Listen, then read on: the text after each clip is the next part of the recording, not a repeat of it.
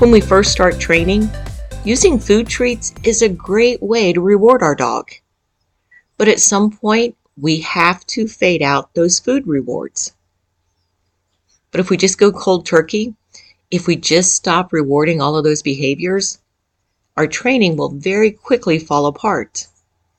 So a great way to fade food rewards is to replace them with life rewards. And some of these life rewards are obvious. Do you want me to pet you? Why don't you sit first? Want me to throw this ball? Why don't you drop the one you have? Are you ready to eat breakfast? Wait while I put the bowl down. But there may be some life rewards that you haven't thought of. For example, freedom. Freedom is a huge reward. Don't waste it. If your dog is pulling on the leash to go play with his BFF, don't unclip that leash.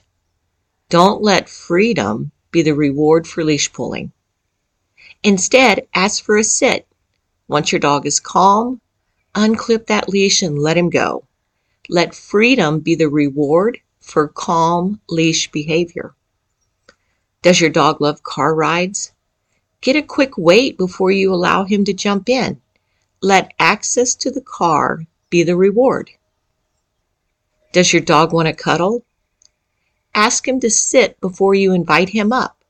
Let access to your lap be the reward for sitting. Life rewards are a great way to continue that training process. And it's also a great way to help you incorporate all of that training into your everyday life with your dog. So remember, anytime your dog wants something, take a minute and figure out how you can turn that into a reward.